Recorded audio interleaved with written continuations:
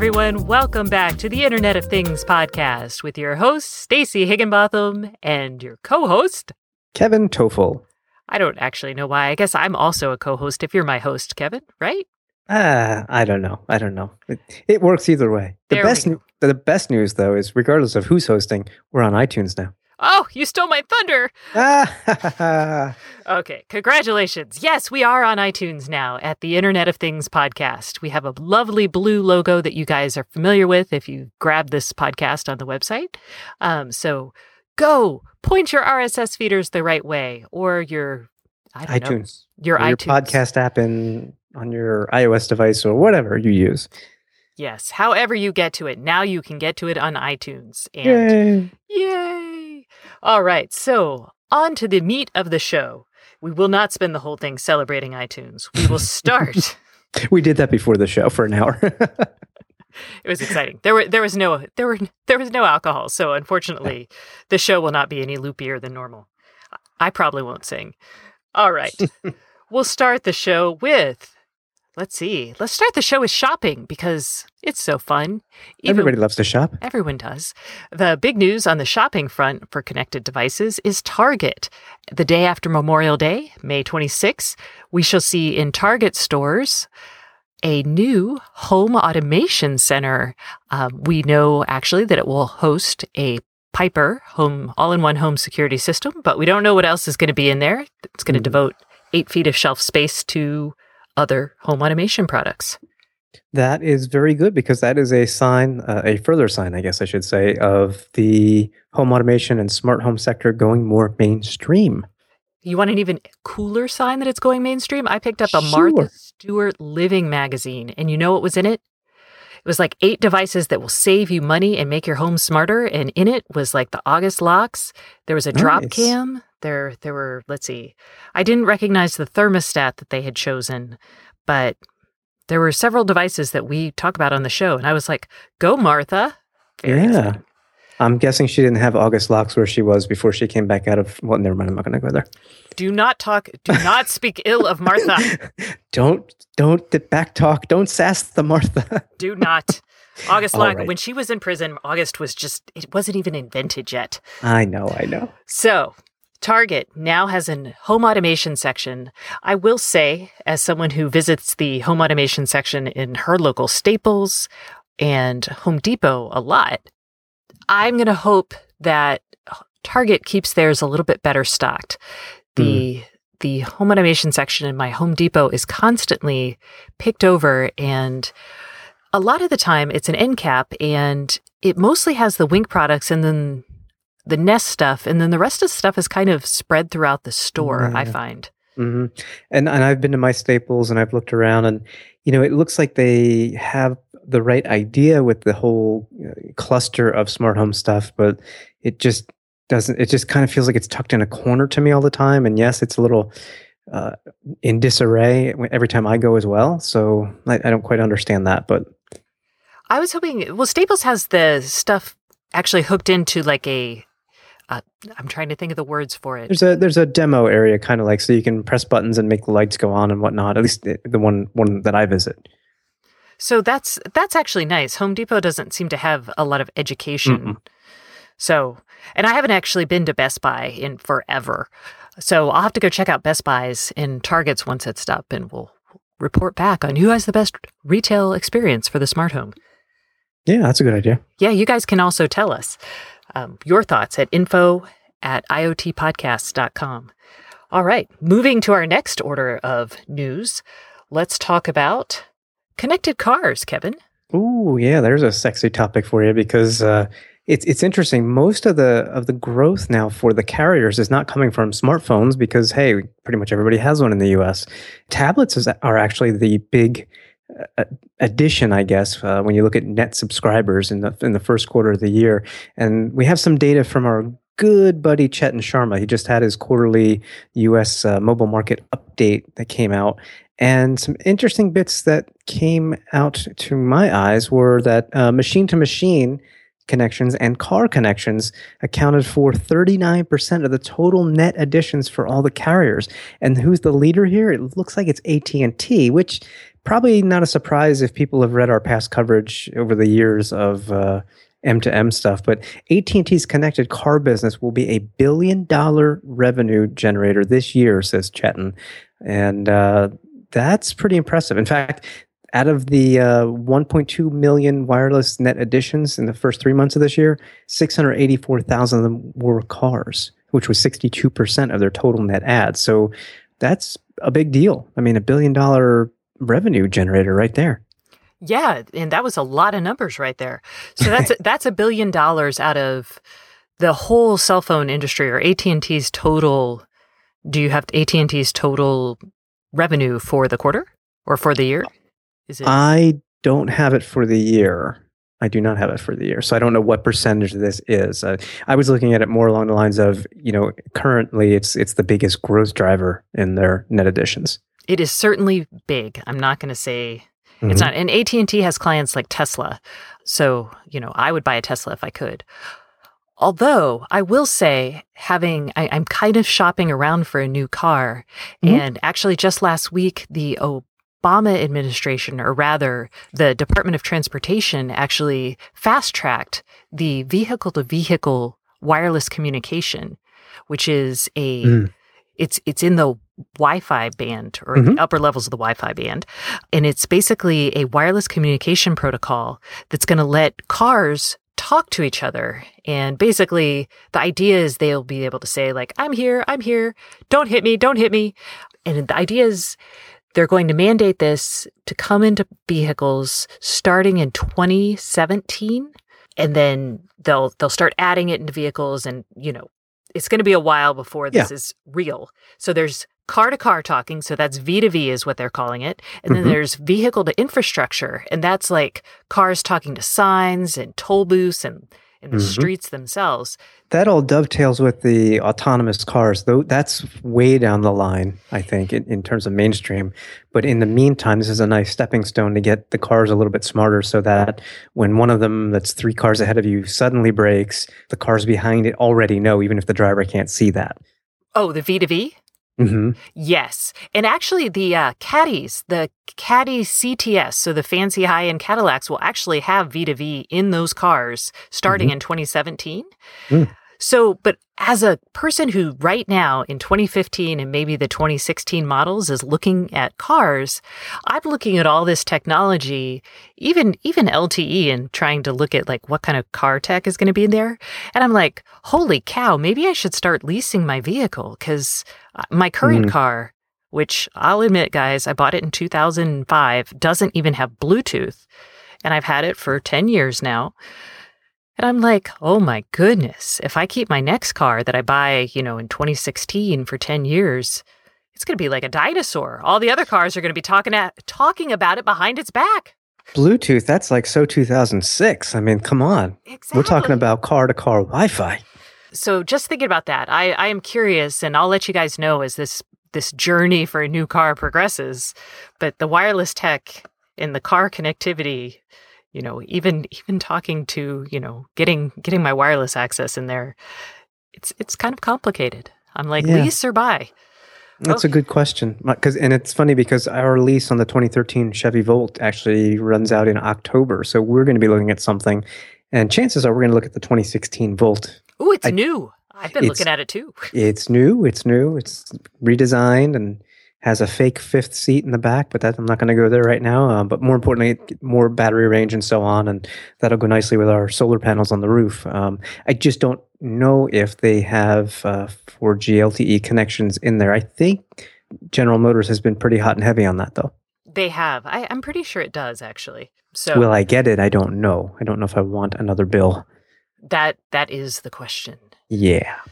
All right. So we will discuss that, I'm sure, in the future. In the meantime, let's talk about this crazy new, this is more business tech, but we're going to talk about how it might apply to consumer homes, which is the Honeywell Command Wall.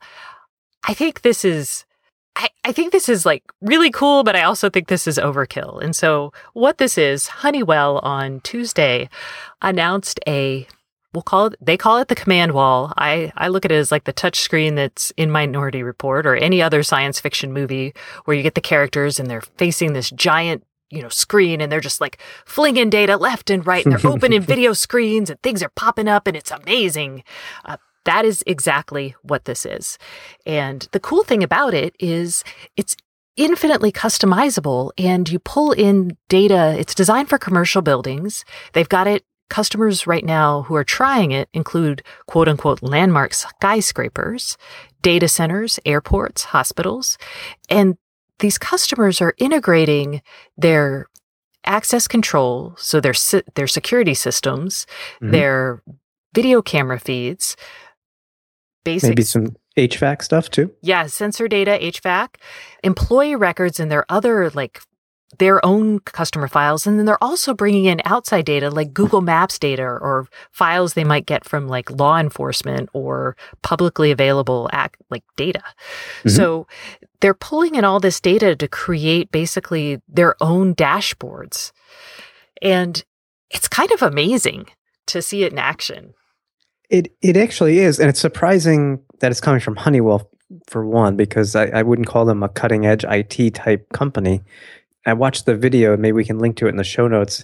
It's really neat because all of these different smart devices and or sensors and such, you just tap on them. Like say you tap on an icon of a video camera and boom, the feed just pops up right there. And there's all these little touch points and information flowing all over the place here. And, I remember working in IT and data centers for almost 15 years before I started writing. And, I had a dashboard that helped me manage servers and routers and such, but this is like 100 times beyond that. I mean, this is just out there, and it looks really nice. And it's worth noting that Honeywell will work. It will work with Honeywell's sensors, but it'll also work with Honeywell's competitors. And as for the data that's pulling in, it pulls it in via various APIs, and it attempts to pull it in from other data formats. And like Kevin said, it's crazy that it's coming from a building management kind of vendor as opposed to an IT company. But maybe that's because these guys don't have skin in the game. But I would love to see something like this in my house. Best Buy sells a home hub system called the Peak, and it has actually a similar user interface that can show you kind of what's happening in your home. And they have a partnership with Zuby, which is a device you can stick in your car's diagnostics port. And that will show you where someone's car is in real time. So if you have a teenage driver, for example, you can see their car from the dashboard of the Peak, which is kind of this idea. But it'd be really cool if you could throw that up on kind of like your TV screen or just like a dedicated screen in your house instead of having to go through the Peak dashboard. And then maybe you could combine it with your Evernote shopping list or, any other system. Yeah, I mean, this is like Dashboard 2.0. I mean, this is impressive. I'm kind of really, really excited about this, but maybe that's just me and my desire for customizable dashboards. I'm surprised. I really am. I'm really surprised that we don't have something like this already. It's kind of sad for me. So. Well, yeah, I mean, when you see it, it's like, well, gee, common sense. I mean, you throw all these things together, get them talking to each other, get the data all easily touchable and viewable and everything else. And it's like, why isn't anybody else doing this? There is an app called Numerous. It's actually iOS only. And they pull in any number-related data and they throw it up on a tablet, kind of in a dashboard. So that's sort of like that. And I think they have some sort of watch integration. But again, not nearly as open or seemingly as flexible. So, and again, I have not played with this because I do not own a landmark skyscraper, a data center, a hospital, or an airport. But I would really like to. We'll work on that. We'll do a Kickstarter for you. There we go. Stacey would like to own an airport. Please. I would just to try out this Honeywell command center. That's true. Maybe I should just call Honeywell and see if I can get one for my house. Maybe, yeah. Then maybe they'll let you take over somebody else's skyscraper for a day.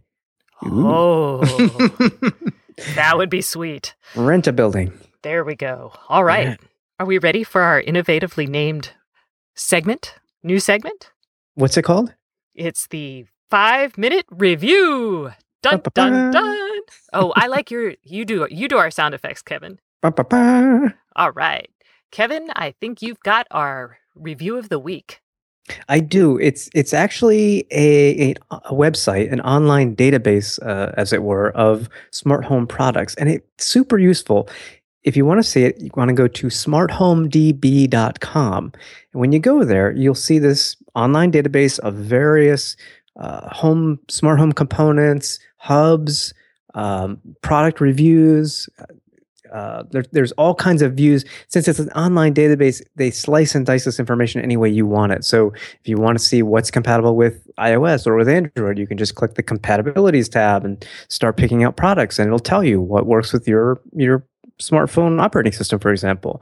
It does the same thing with apps, with companies, and just products in general that are related to smart homes. Also nice is product reviews by people who actually have bought these products. So, you can take a look and see the Philips Hue Bridge has 4.25 stars out of 5, and 103 people have reviewed it. If you want to see the compatibilities, you can just click the little, they call it a compatibilities works with graph. You click that for any product, which I just did for the Philips Hub.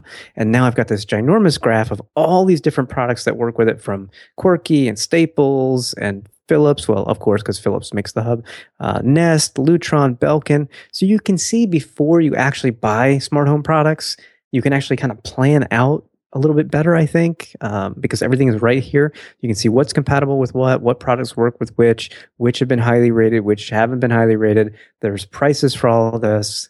So it's a really nice, simple way of finding more information out about your smart home before you actually invest in your smart home, if that makes sense. It does. Although I wouldn't say that was a 5-minute thing.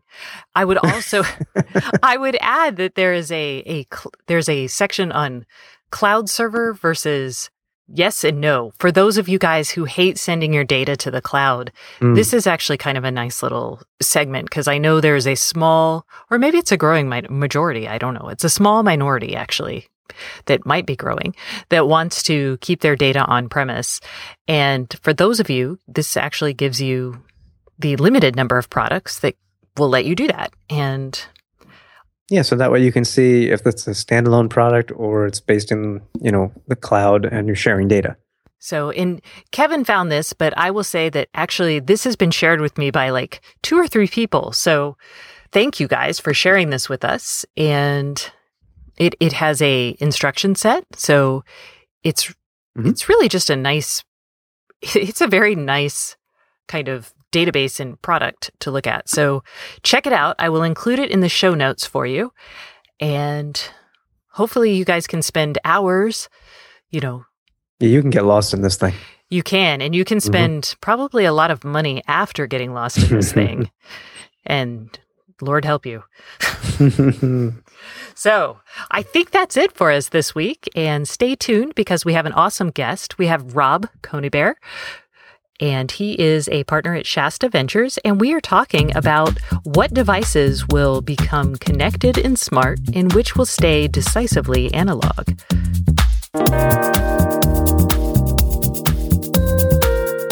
Hey everybody, we are back with the Internet of Things podcast, and I have a wonderful guest for us today. It is Rob Coneybeer, who is a managing director and co-founder at Shasta Ventures. Hi, Rob. Thrilled to be here with you. Thanks for having me.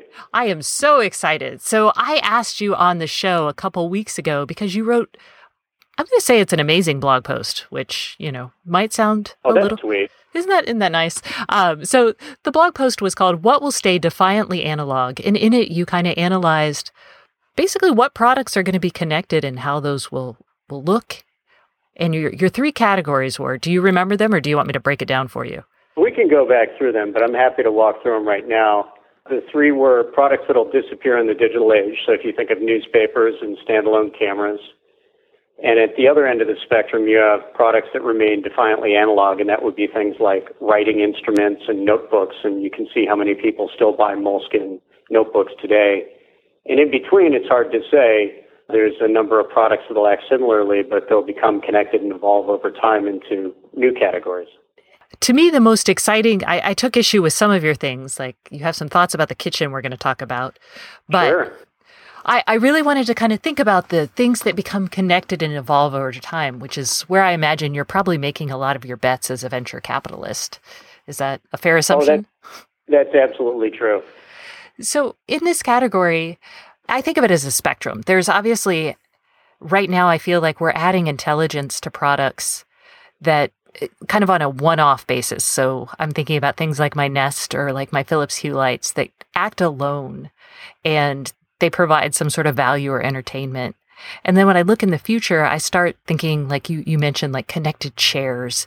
And I feel like those things probably gain more value when they become part of an ecosystem. And I'm really excited about that. But I'd be curious, how do you kind of see that evolution in products? Well, I think initially, and for the next 5, maybe even 10 years, you'll see silos continue to be the main way in which we see connected devices come into our worlds. And I think part of it is because people tend to think that way. So if you're out here in Silicon Valley, you might get excited about the idea of, does your thermostat talk to your Sonos system, talk to your garage door opener, talk to your coffee maker? But I think the reality is it's the silos that people really care about. It's, would I like to have music in my house? Would I like to have a thermostat that programs itself? And I think a lot of the other scenarios have drawbacks that people don't really think through, and there are reasons that you haven't seen companies that have been focused on building these ecosystems that you're referring to, why you haven't really seen those take off. And what are some of these drawbacks? I can think of as a user, the hours I spend making things connect and work together is probably a big drawback. But from your perspective, what are you thinking about? Well, I like to think about use cases, and I like to think about how a consumer would really interact with a connected device. So one of the examples, the funny examples that people like to use is talking about the internet-connected coffee maker and this idea that your house can figure out when you wake up, when you're headed downstairs, and automatically brew a cup of coffee for you. But turning on a coffee maker and starting it brewing is only a small part of the problem. So when I think about making a cup of coffee, I have to clean the coffee maker.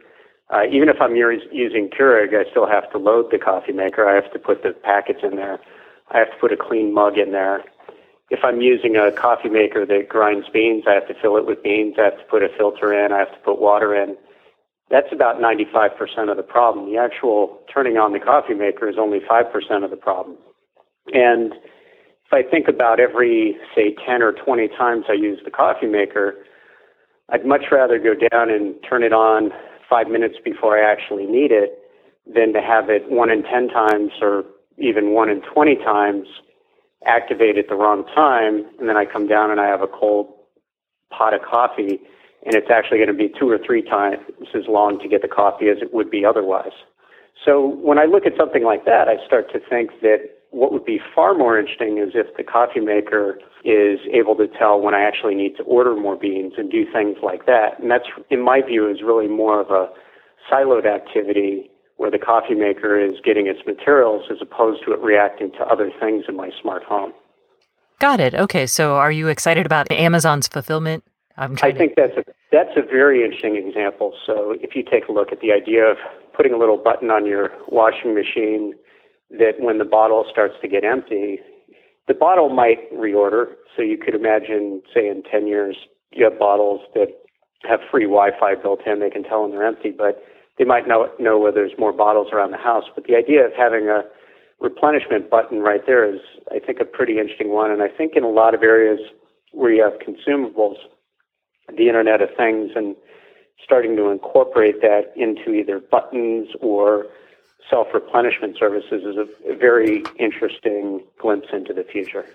So I like that. I like the idea of replacement, or kind of as opposed to just connecting things around your house, a connected object, you could think about it as having kind of a replacement service built in. I also am really excited about, and I'm curious your thoughts on education. So, and this is actually one of the reasons why I'm interested in the connected kitchen. And a coffee maker might not be a great example of this unless you have a really high-end coffee maker, but devices that know what they're doing and can teach you or offer recipes or ways to improve your coffee. So in the coffee maker thing, maybe my coffee maker, will give me my 2 shots of espresso, and then it'll also, because I've told it I want a latte, it will tell me how much milk I need to put in there and how long I need to steam in it and at what temperature. And all of those things could become immensely valuable, especially... I think a lot of that may get baked in, but it ends up getting baked into an iPad or an iPhone that connects to that device.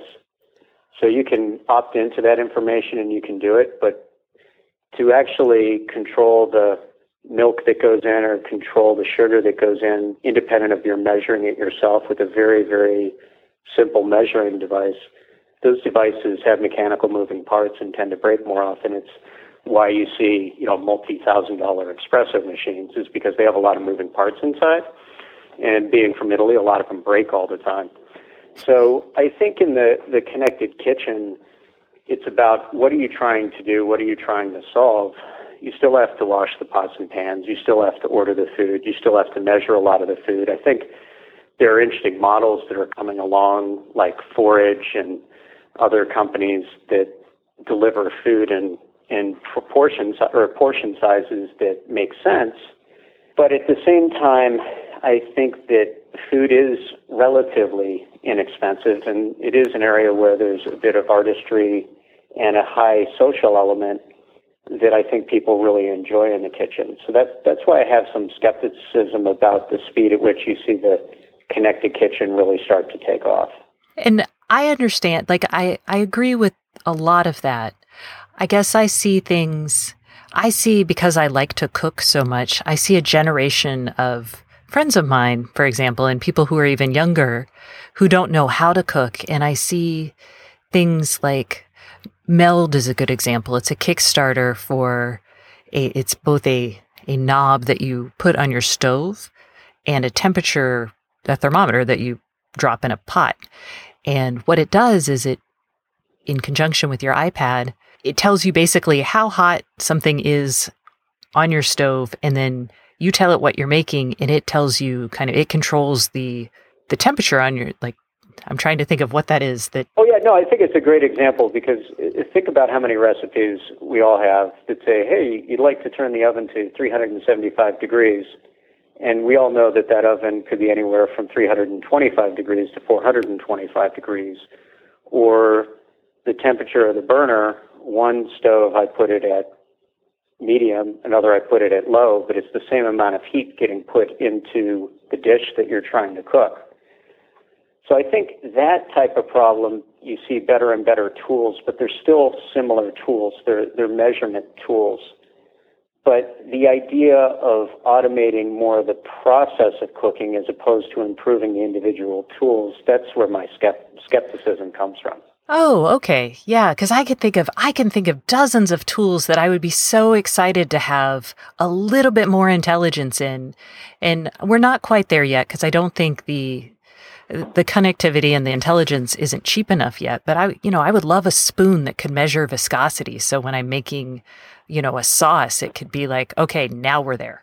Or now that starts to make sense. I'm talking more about whether you automate things. But the idea of building better tools the way that people would like to make them. So looking at a stove, you can see all the variations that you would have, but the idea of being able to build devices that are very accurate and repeatable, I think having better knives, better spoons, better dishes, all those things make sense. Okay, well, see, we weren't so far off. And but I think at the same time, you're not going to see a cheese grater go away, which is a decidedly low-tech device. Oh, now and when you think about food preparation, so much of what's important about food preparation is the moment at which you cut it or slice it or open it up is when you're releasing flavors and aromas and all the things that make cooking so magical and fun. It's true, although I would love a little bit more high-tech built into my kitchen. And this is something I have no idea if we'll get there, but I was reading about IKEA actually has I wouldn't call it an RFP, but they have like a vision for the connected kitchen. And one of the things they're showing off, and I'll be very clear for everyone listening, this does not exist today. This is something IKEA is talking about and looking for. But one of the things they were showing was something like a smarter countertop. So it kind of had a sense of what you were putting on it, either through a computer and a projector, like a camera and a projector kind of setup that said, oh, this is a fish. And then it would project things onto the fish that said, like, here's how you're going to like debone it. And something like that, that would be hugely valuable as... I think it's interesting, but I think that the reality of where those things would be a lot like, those are probably 40, 50 years out, the technologies that would be able to track where the fish is and then put the deboning information projected onto the fish is a ways out. I think that some of the visions that people have for the kitchen right now are a lot like when people were expecting self-driving cars back in the 50s and 60s. It's still about another 50 years out. Oh, 50 whole years. All right. Well, that's really depressing. Let's talk about things that you think will disappear. There's a couple things that I would love to get your thoughts on. So books, are they going to disappear or remain defiantly analog? That's a very interesting one because they do have the advantage of instant boot time, but that's going away. The thing that I like about books and the thing that I do when I read books is I like to annotate physically. And it's been very hard for me to get used to the idea of using Amazon to annotate. So when I use a Kindle, I can see who else has annotated a given section. I can see comments that people might have made. There's all sorts of interesting advantages to the hive mind, so to speak, when you're working with textbooks and other things. I think books have a much longer tail than what you see with newspapers right now, because when people look at that object, and when I'm in my library at home that's absolutely filled and stuffed with books, when I look at that book, it brings a memory back in a way that I'd never get in the digital domain. And it inspires me and helps me think about other things. So it's the physical artifact that I think people find interesting and appealing. Now, at the same time, a lot of that is just how I think about books and I interact with books. And what I find with my kids, my young kids, is that they seamlessly go between both modes. They still enjoy books. They enjoy picking up physical books and reading books, but they'll very, very seamlessly move over to using a Kindle as well. And they really don't appear to have a preference between one and another. And I think it's the art, I think it's the tactile sensation of a book that is very different than a newspaper because it has a life beyond when you read it, because you go back, you reference it, you look at it later, having it around has meaning. But with newspapers and other disposable periodicals, you don't have that same interaction. It's true, although we had a papier-mâché project that was due, and suddenly we realized that we had absolutely nothing for our papier-mâché project. And oh, no. I know. I'm like, what will happen to the kids of the future? Well, when you think about it, books have a lot of things going for them that newspapers don't, because even today, newsprint comes off in your hands, and it's hard to open it up when you sit down in an airplane in a tiny seat. And oh, yes. There's all sorts of issues, I think, that people have with newspaper that you don't quite have with books. So I think there will be a lot of physical artifacts that do stay around, but it'll be of the things you see in Etsy and maybe not as much as many mass-produced items. Well, we're going to go down a list, a quick little list, because I've got some ideas. I'm ready. You ready? All right. I'm ready. Jewelry. It's kind of a fun one. Yes. Well, I think jewelry you have to bifurcate into two categories, and one of them is fine jewelry, and the other is fashion. And when you think about things that are fashionable, they're things that typically people wear for a year or two or three.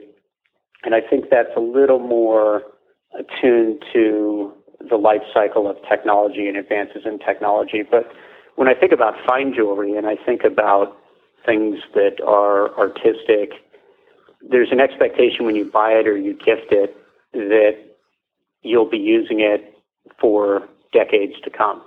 Whether that's true or not, that's a bit of the expectation. And it's part of the way that industry is set up. You talk about the phrase diamonds are forever, and you look at the way that people interact with these items and the way that they build on top of it. They don't, I think that with fine jewelry, people don't want the literal picture. They want the positive or sometimes negative emotions that come along with it. It gets built in your mind, and there's much more of an artistic piece to it. So when I think about jewelry, that's how I think about that category. All right, that makes sense. What about this? This encompasses a lot of things, so we can break it down further, but building materials. That's a good one. I think you start to see some things that happen with technology, such as chalkboard paint.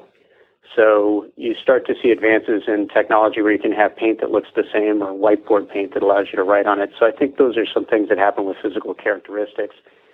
On the other hand, if you look at the door has stayed defiantly analog for a very long time. Hinges work well. The idea of being able to pull out a pin to be able to remove a door, these are things that work particularly well, and I think will continue to work well for a very long time. I don't think we're going to see the Star Trek sliding doors that make funky noises every time they slide open anytime soon.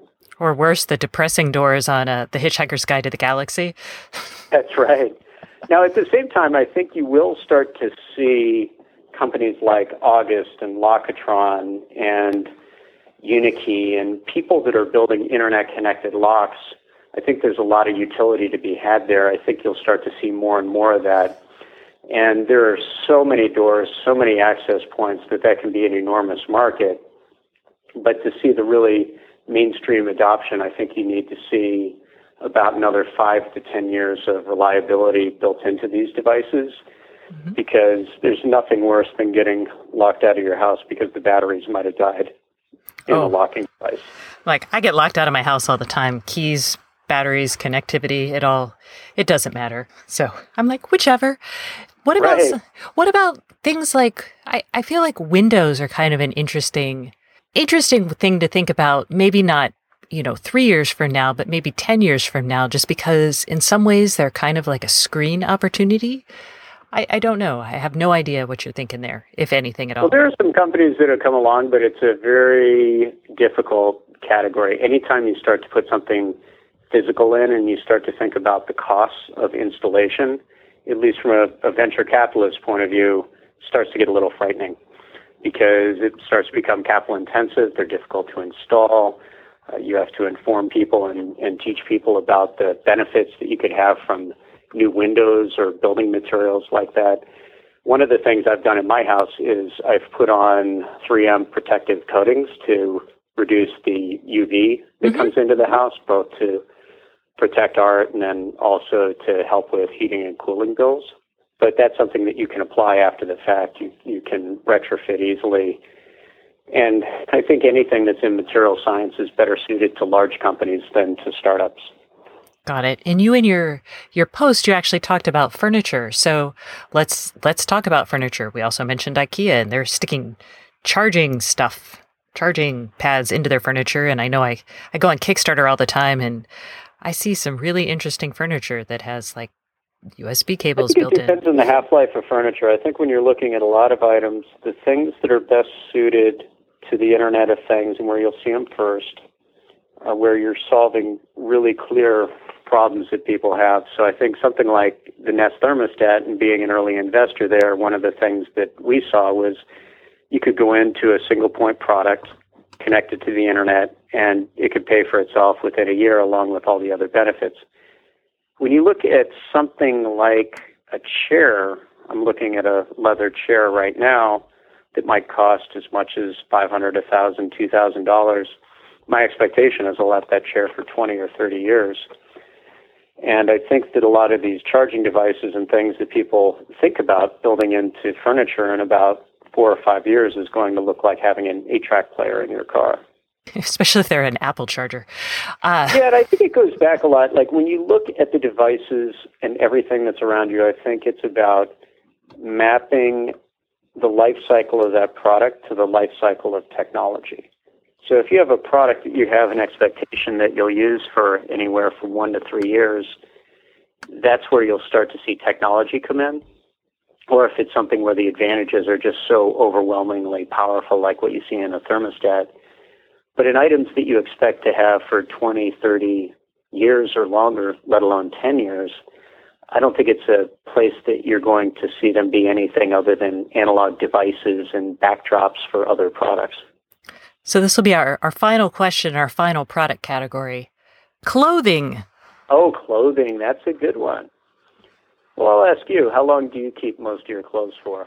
we'll go with fashion versus fine clothing. It's a similar divide, maybe not as long as a diamond ring, but I think in general, clothing, if you wear it regularly, it'll wear out. Clothing when it's designed is only designed for 30, 40, 50 washings before they really start to come apart in general. It's true. And you definitely, when you go, and there are things I buy that, like my summer shirts and shorts, those will probably last me a summer, maybe two.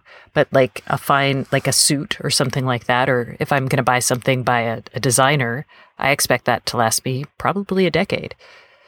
Because I think clothing is an area where you will see technology over time, but the price points have to get down to a point where if you incorporate it into the clothing itself, it has to be vanishingly inexpensive. So I think the only reason that you won't see it on a broad scale anytime soon is just the cost of the technology and the need to recharge. I think at the point that you're able to do energy scavenging and Wi-Fi only costs you a few pennies to add to a garment, then you might start to see that sort of thing. And I've had the experience with a shirt that I wore to South by Southwest down in your neck of the woods a few years ago that had a graphic equalizer on the front and it had batteries, and it would actually react to the music at whatever venue I went to at South by Southwest, and it was a huge hit. Loved wearing it.